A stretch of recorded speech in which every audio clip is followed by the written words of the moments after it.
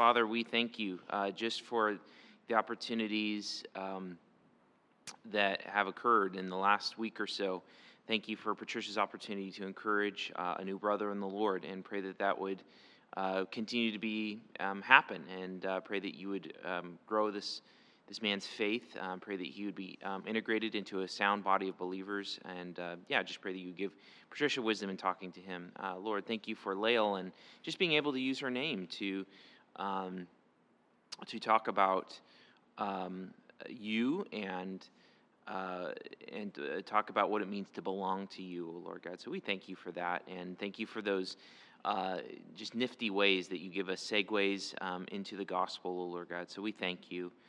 I pray for and thank you for the same for Bruce, O Lord God, and thank you for who you are, and to be able to speak of you to fellow believers. Lord, we pray for the opportunities to proclaim your name to unbelievers, to those who do not know you. Lord, we are thankful to encourage one another in the gospel, and we need to do that. And we also pray just for the grace to speak of you boldly to those who do not know, that they might come to know you and worship you. Lord, we ask for our time this morning as we just consider more of who you are. We seek to know you. We pray that you would open our eyes and have mercy on us in that regard. So we just pray you bless this morning in your name. Amen. All right, so we are talking about knowing God, and we have kind of gone through just preliminaries of what does it mean to know God, and all those different aspects of knowing God. We're seeking to know God notionally, but we know him first relationally through the gospel, and that continues, but we also want to know him notionally, know more about him, so that our affections can be changed, that affectional knowledge, and so that we can act appropriate to that knowledge, that actional knowledge. We talked about how do we speak about God. As we're speaking about God, what's even the right way? What's even the right verbiage? How do we do that? And we said that it's never wrong to talk about God in the way that Scripture talks about him, as long as you're understanding the texts in their context. And then we spent some time just talking about, well, what do we call God? How do we address him? And going through some of God's names and titles. And so now we're finished with that. And what we want to now do is transition into talking what would traditionally be called the attributes of God. And we're going to approach it slightly differently than maybe the traditional way of, say, let's talk about his communicable attributes and his incommunicable attributes. That's a valid and helpful way to do that. But one of the things we said when we talk about, well, how do we talk about God? We want to take our cue from the Scriptures and how the Scriptures talk about God. Well, in the way we do that, we can even, to an extent, just follow the order of how Scripture begins to talk about God. And so that's kind of how we're going to map our course a little bit, not exclusively, but at least for today and maybe the next couple of weeks. Do remember that we have Equipping Hour next week, and then we're going to take a break for the rest of April, so just keep that in mind. But what we want to do this morning is we want to talk about God as creator. God as creator. Because in the canonical ordering of Scripture, meaning we start with Genesis, that's the first way we encounter God. That is the first way we encounter God, is God as creator. And we just want to meditate on that for a while this morning, okay? So, as we talk about God as creator, go to Genesis 1. Go to Genesis 1.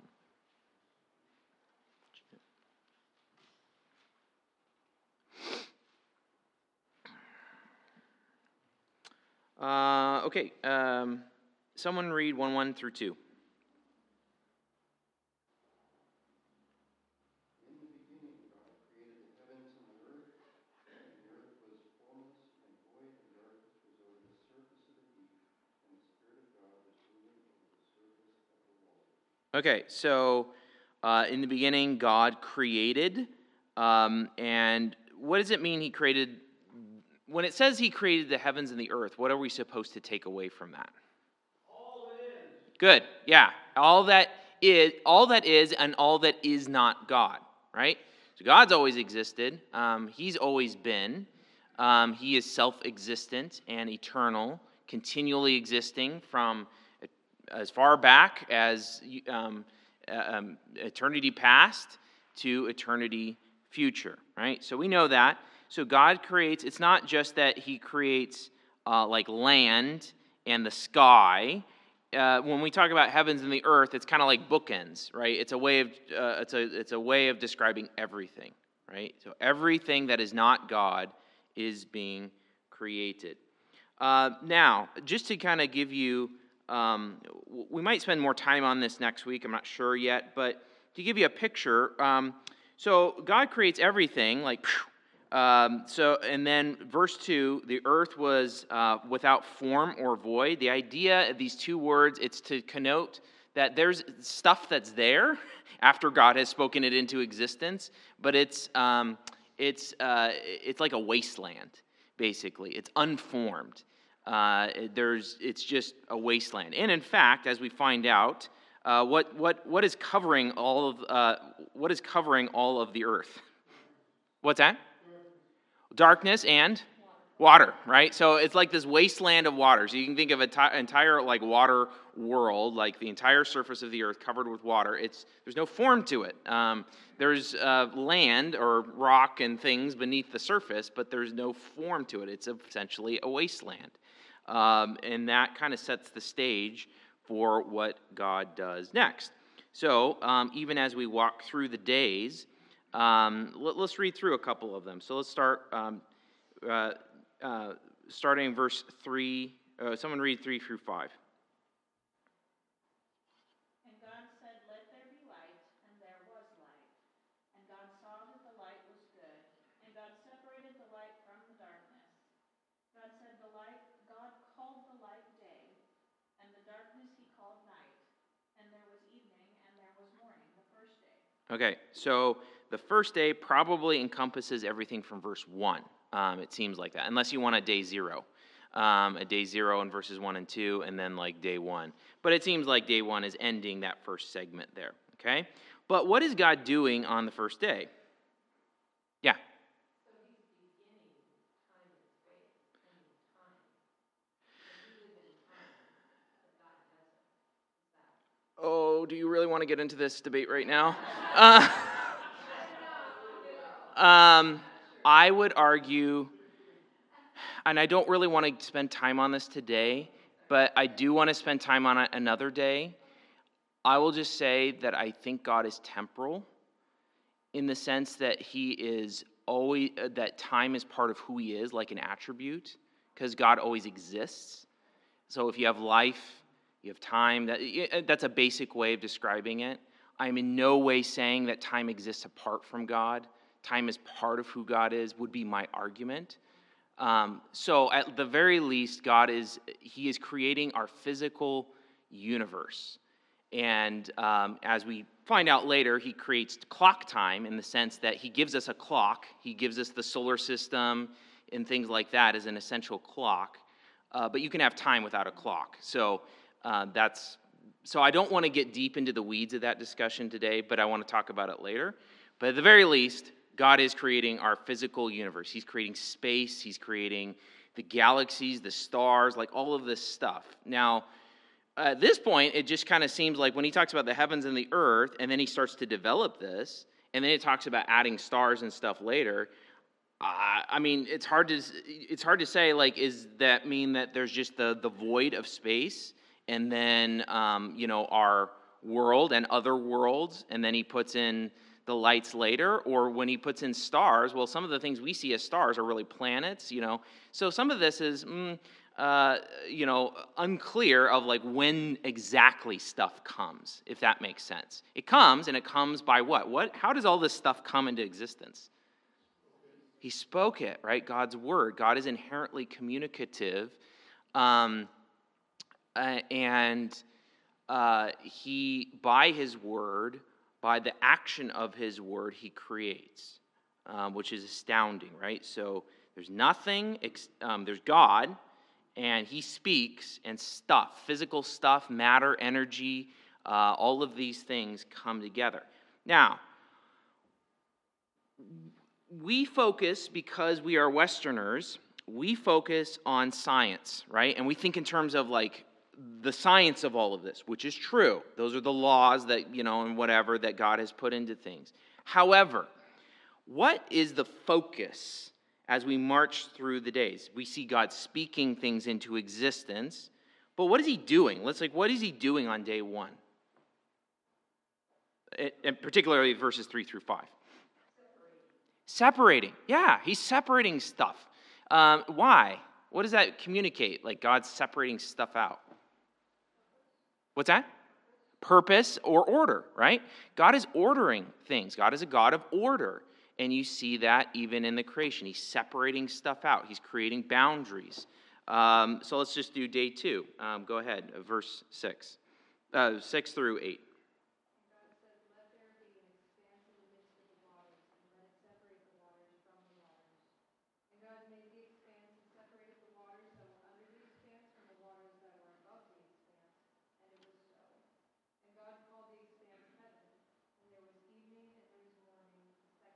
Okay, and the idea of this expanse is this word that is like the picture, or the basic sense of this word is like a craftsman beating out like a bowl. That's kind of the idea of the firmament. Maybe some of your translations have the firmament, but like he's beating out this bowl, and he's using it to do what? To separate, right? So he's ordering things. He's separating things. He's putting things into their proper place as he puts this stuff together. Yes, Bruce? Vaulted dome, yeah. So they're trying to communicate in English, like, how do we articulate that, this word? And a vaulted dome, yeah, that's fine. It's a little less poetic, right? Vaulted dome in English, right? But they're just trying to communicate this idea. It's like describing things the way you see them, right? Like you look up and you see a dome, right? And it's like God, it's describing it in poetic language. It's like he hammered out the dome to separate what's above the dome and below the dome. The waters above the dome and the waters below the dome is kind of the idea.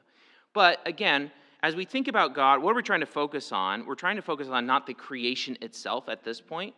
We're trying to focus on God as the creator and what he is doing in the creation, right? So he is the creator. He speaks it into existence, but he's also putting order into this stuff, right? It starts unformed and like a wasteland, and then God begins to form it into an ordered, unchaotic space. And so a lot, even as you march through the days, is it 7 days? Yes, it is absolutely 7 days. How do I know that? Go to Exodus. I mean, apart from the fact that it says it.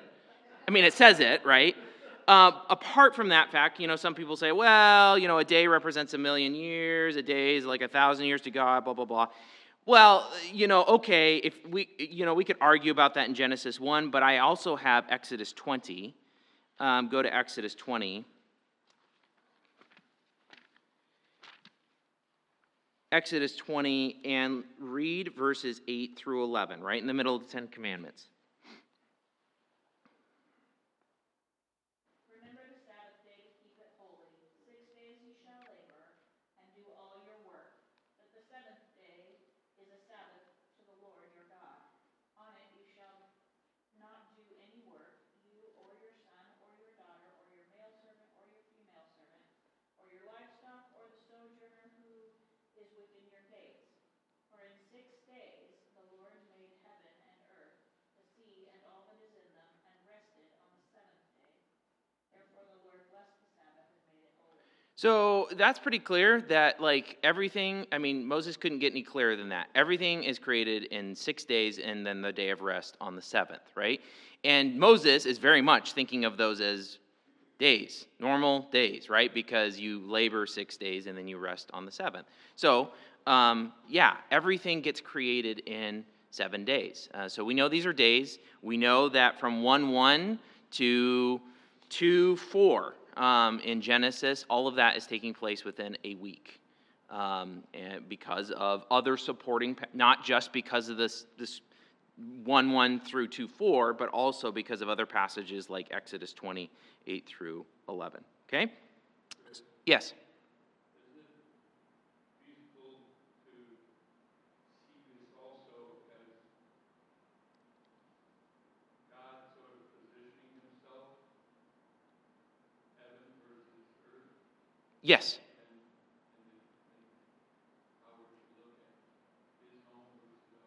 Sure. Yeah, that's being connected with all of this too. Heaven is kind of an interesting word in both the Old Testament and New Testament because it gets used for multiple things. It gets used for the sky, and then it gets used for where the stars are, and then it gets used for where God lives. Now, all of those have a vertical kind of connotation to them, and the understanding is God lives, the basic sense is God lives up there, right? Not that he necessarily, but that he's exalted, that he's high, right? So you just got to understand that when we're talking about the heavens, but at least the heavens here, these are created, right? Because God is creating these things. So where was God before creation? Well, he was nowhere. There was no space, right? He's just with himself.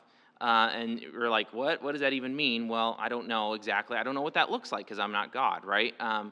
But we know that God has always existed, right? And at least here, the heavens that are being described are the created heavens, if that makes sense. Now, there is an abode that where God is, and he puts his throne, and where like the angels dwell, who are also created beings. So that gets discussed later as well. And so that's probably at least put in this word for heavens as well. So, yeah, yeah, yeah. Yep, absolutely. That's good. Okay, so we could keep marching through the days, but again, the focus is not so much on the creation itself. We're thinking about God as creator. So he is speaking these things into existence, and he is ordering them. He is putting them into their proper place and sphere. Okay, let's go to another passage to think about God as creator. Go to Psalm 33.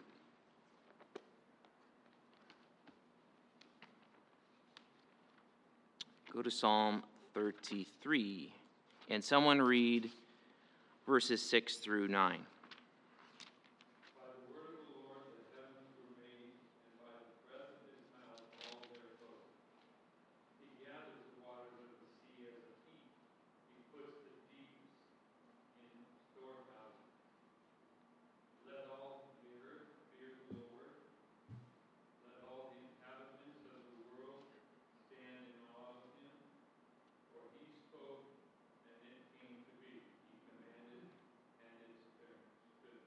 Yeah, so we're talking about creation, and Psalm 33 does highlight a lot of creation themes. What is being emphasized here in God as creator?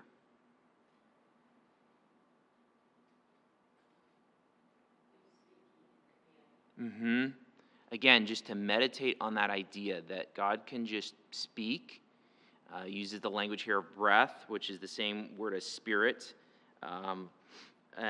But that idea of God communicating, God commanding, and by the mere act of speech.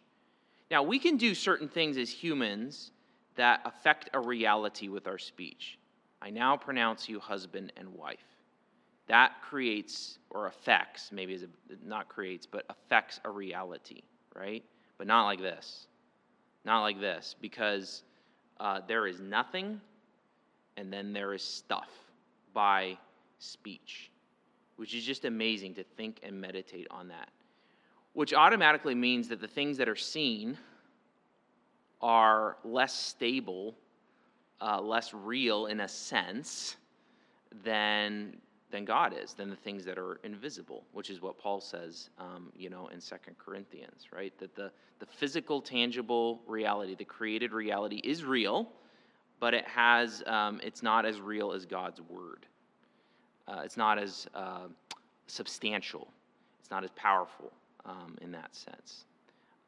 Again, these are things we know, but to then sit and think and meditate on them as how Scripture speaks of them, we then begin to change notional knowledge into affectional knowledge. That's just amazing to think of God speaking and it's there. Absolutely astounding. Okay. Any questions so far? Comments? Okay, let's look at another passage. Again, just all of this is talking about God's initial creation, the 7 days. Go to Hebrews 11:3, New Testament. Some people argue, well, maybe maybe God's creation wasn't ex nihilo, out of nothing. Maybe there was eternal matter alongside of God. And in fact, Christians in early century said, well, God has eternally created, so matter is as eternal as he is. But if we look at Hebrews 11, the great hall of faith, we actually get some insight into this in Hebrews 11:3. So someone read Hebrews 11:3.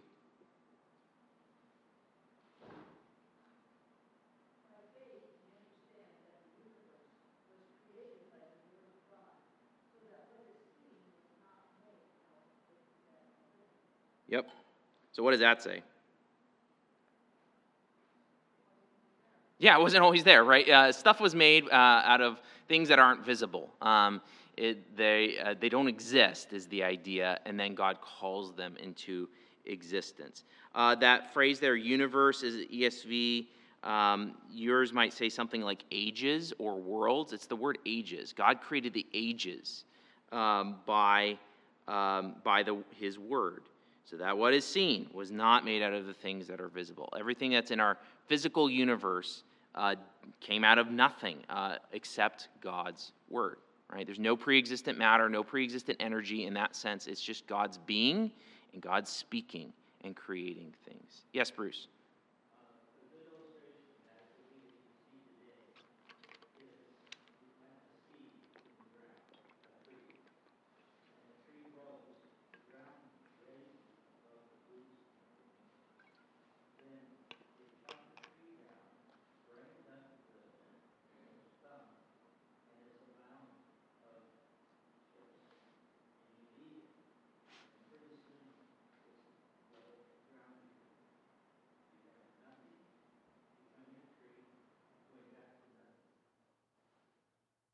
Yeah, sort of as a basic illustration of what's being said, yes. But I mean, we're talking nothing, like, because in that case you've got matter that is, the seed is being fertilized.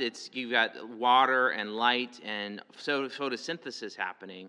But we're talking like Zippo, no energy, no matter, no atoms, no quarks, nothing, no electrons.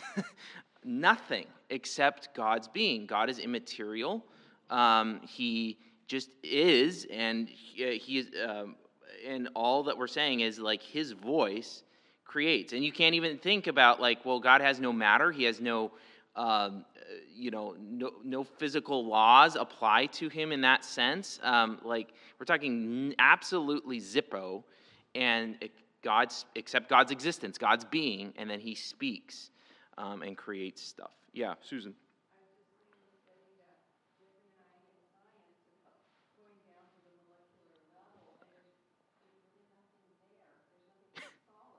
Yeah, it's weird. Yeah.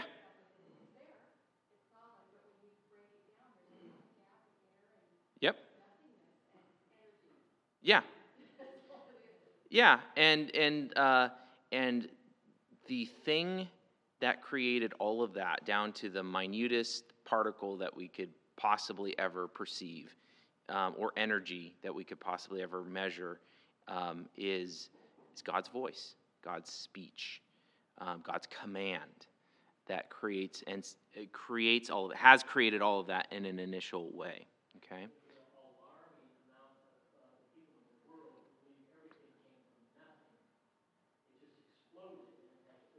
Right.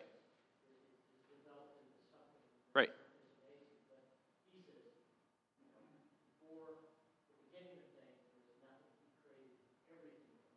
Right. And it really, whoever you are and whatever you believe, you have the problem of, like, if you have the problem of each, one of my professors in college said, infinity has been a problem forever, which I thought was kind of a funny way of saying it. But it's true because everyone has the problem of infinite regress, right? So if you're an atheist and you want to say, well, matter is eternal, or maybe it came from a big bang, you have to answer the question, or at least, and some of them would say, we're not going to answer that question, but like, but what came before that? And what came before that? And so you either have an infinite regress or you have someone who has existed for all eternity who can produce these things. Okay, one others, at least, so all of this we're talking about initial creation, the 7 days. Go to Job 38. So also in Job, we get, in the latter chapters, we get God showing up. We talked about this before, but then he is, a lot of what he says to Job is tied in with creation themes. So let's look at Job 38. So he begins to talk to Job. And immediately after he says, dress for action like a man, I'll question you and you make it known to me. Someone read Job 38, 4 through 11.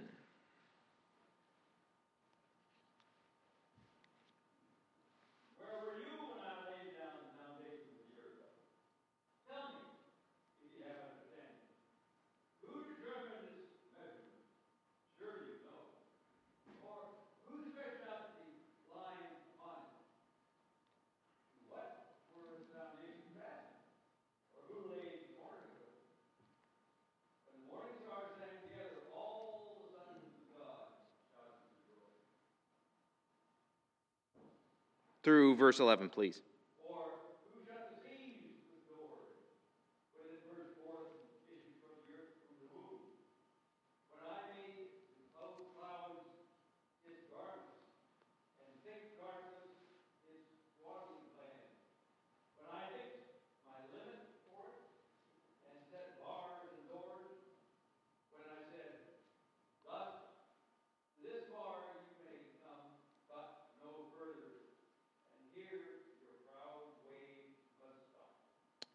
Okay, this is amazing because what's happening? God is reflecting on what he was doing in creation, right? So it's not just Moses accurately and ultimately from God recounting the 7 days, but here you've got God poetically thinking about and reflecting on what he did in creation. What are some of the things that stand out to you?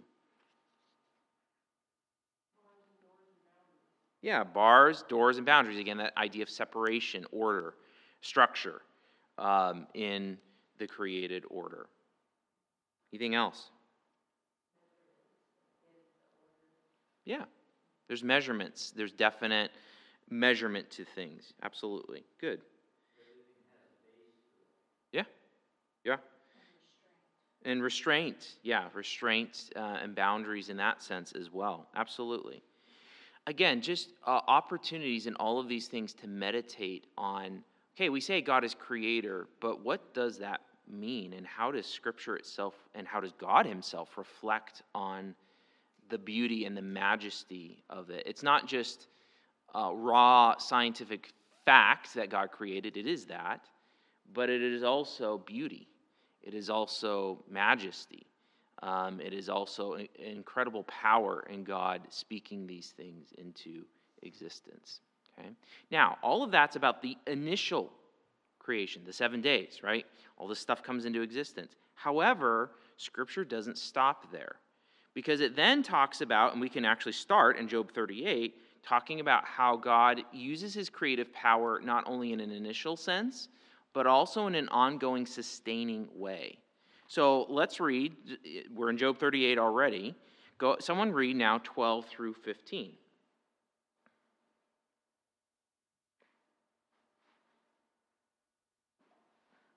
Have you commanded the morning since your days began, and caused the dawn to know its place, that it might take hold of the skirts of the earth, and the wicked be shaken out of it?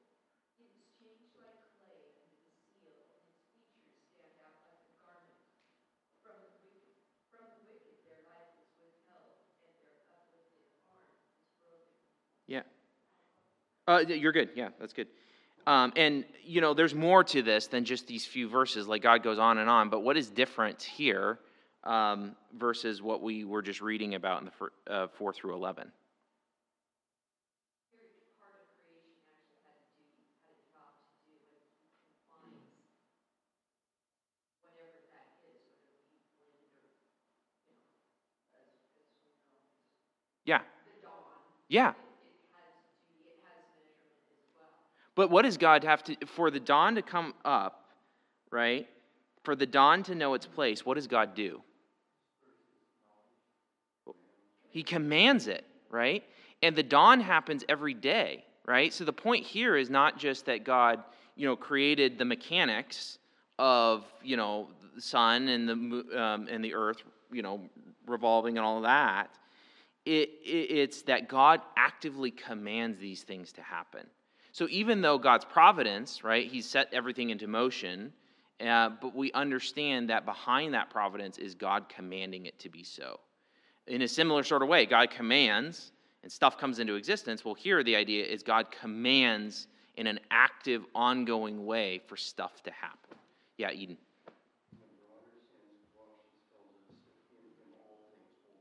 Absolutely. Yeah. In Him, Colossians 1, and that's referring to the Son, to Christ, the person of the Christ, right? That He is holding everything together. So you get down to, and that's where, go to Hebrews 1. Go to Hebrews 1. We see something similar. Hebrews 1 through 3. So Colossians 1 is a great passage for that, and also Hebrews 1 through 3. Someone go ahead and read 1 through 3.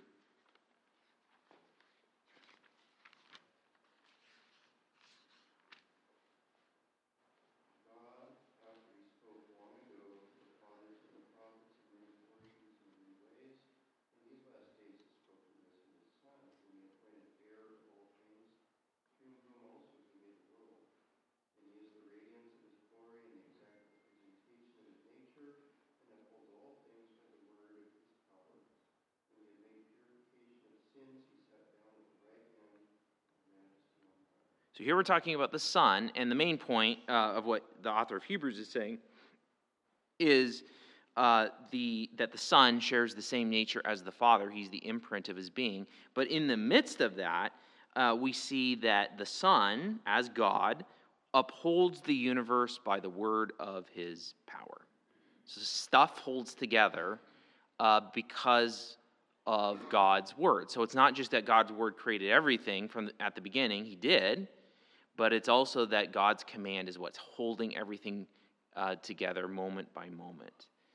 So if you go down to the subatomic level, and you've got like the strong nuclear force that's holding that atom together, all the neutrons and the protons and all of that, like we can describe the physical reality of what's going on, but we understand that it's God the Son saying, "Yeah, hold together," and it does moment by moment. Which is just absolutely astounding. You see another place for this. So we're talking about sustaining creation. God as creator. He creates it initially on the 7 days, but He holds it together. See another place in Psalm 104. Psalm 104.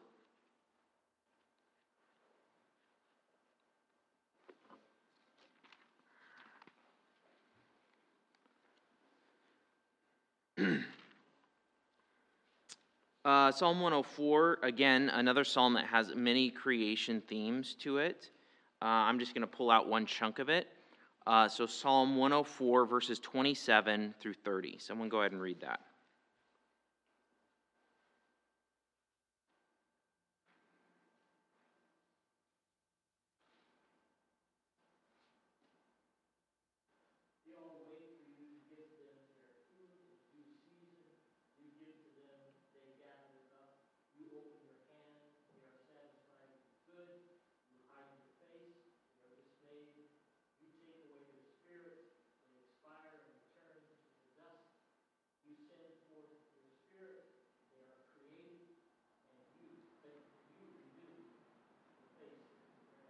Okay, the these in this passage are like animals, okay? Just to give you a little context there. But what do you see about how the psalmist is reflecting on God's involvement with His creation? How is it described? What's that? Yeah, in terms of like even things like food for animals, like all across the globe, right? God it says He opens His hand and He feeds them. And if he closes it, they're dismayed, right? Because God's not feeding them, right? So even whether animals have food or not ultimately comes back to God as creator. What else do you see? Yeah, he gives and he takes. And Rachel just said that he, how did you say that, Rachel? Yeah, their breath, right? The very aspect of living, breathing, respirating ultimately comes back down to God allowing it to be so or withholding and causing things to die, right? This is ultimately what it means for God to be creator. It's not just the initial creation, it's at moment by moment, everything, including us, right? Including us. Yes, Ned. Absolutely. Yeah. And that's not just in a, it became popular. Well, it's probably always been popular as a belief, but I'm just thinking in terms of 18th century English deism, right? Deism is that, God wound up the clock of the universe and he let it go, hands off. But now God put order and forces and, physical laws into place. But that doesn't mean that God is absent. In fact, he's very much present and intimately involved at every level of his creation. So he's both transcendent, but he's also immanent at the same time, and engaged in tangibly commanding all of these things to happen. So, like I said, that includes us. That includes us. So we can talk about the initial creation of man. How did God initially create man? Okay, yes, true, but how? Like, what did that look like for God to create man? Out of dust, right? Dirt. So God takes some dirt and he fashions it. He forms it. He molds it, is kind of the idea, into a man, and then he breathes into his nostrils the breath of life, and man becomes a living being. Genesis 2, right? How did he create woman? What's that? Yeah, from what? Rib, right? So the rib. So he doesn't create the woman out of. We talked about this last week in the sermon, right? He doesn't create woman out of the dirt. He creates her out of the side of man from a rib. So he takes a rib. God's a surgeon, yanks that out, and fashions, molds her into a woman. Very intimate in his initial creation of man and woman. But not just in the initial man and woman is he intimately involved. Go to Psalm 139. So that's initial creation of mankind, man and woman. Someone reads Psalm 139, verses 13 through 16.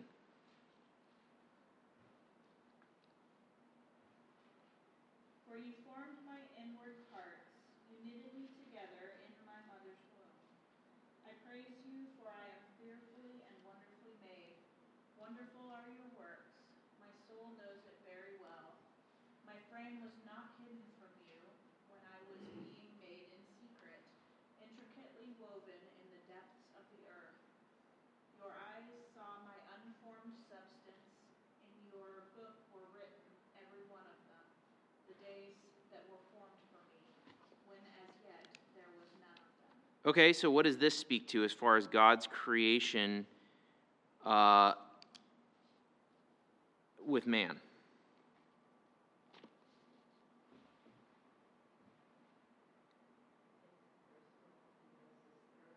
Yeah, and not just Adam and Eve, but who?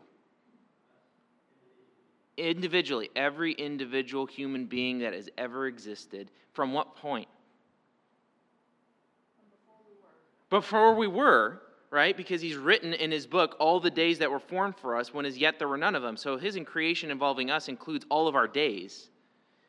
They're written already before we even come to exist, but we also see in this passage God is intimately involved from the point of conception on in knitting, molding, pulling a human being together. And it's described in language like creation, right? God is doing this. He's actively involved. That human being has dignity from the point of conception, right? Because God is involved in it. Yeah, it's not just that God creates man in this kind of general sense. God creates every individual. He fashions every individual, writes all of their days, which is just absolutely, God is transcendent, but he's also immanent, intimately involved in all of this. Questions or comments?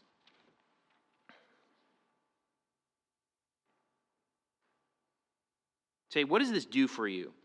Remember, we don't want this to just be notional knowledge. As we think about God as creator and all of the aspects that we've talked about, what does it do for you?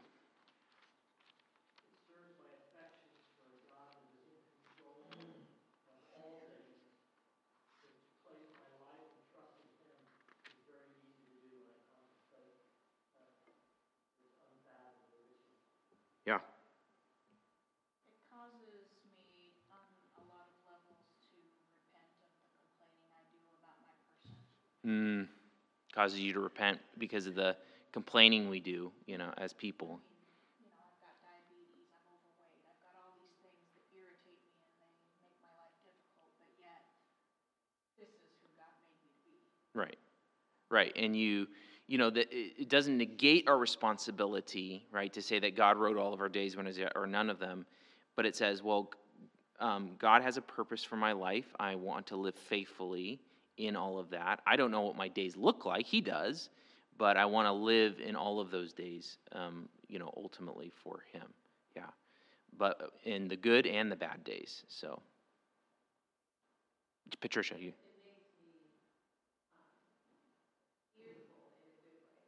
Mm-hmm.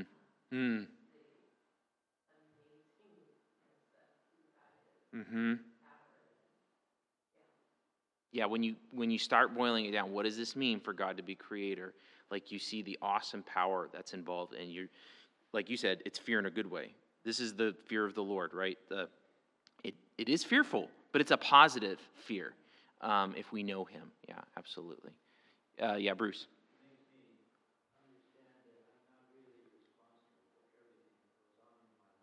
Mm-hmm.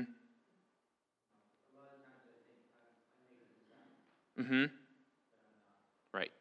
We're called. Oh, sorry. Keep going. Right. He's written all of our days. He's decreed what's going to happen. We don't know all of what that looks like, but as we go through it, it's like, wow, that's totally unexpected. And but we know it comes as we know God relationally, because he's foreknown us, right? We know him through Christ. We know that whatever comes our way doesn't mean it's easy, doesn't mean it's happy all the time, but we know it comes from the hand of a good Father, and that he will give us the resources in Christ to walk through that. Yeah, absolutely. Okay, and just to end our time, here's one more passage that really encapsulates what do we do with this? What do we do with the understanding that God is creator? Well, what does heaven do with it? Revelation 4:11. Here's the 24 elders. They're throwing their crowns before the throne of God. And Revelation 4:11 says this: "Worthy are you, our Lord and God, to receive glory and honor and power. For you created all things, and by your will they existed and were created." It results in worship, right? Because God is creator, because everything exists by his will, it results in worship, glory, honor.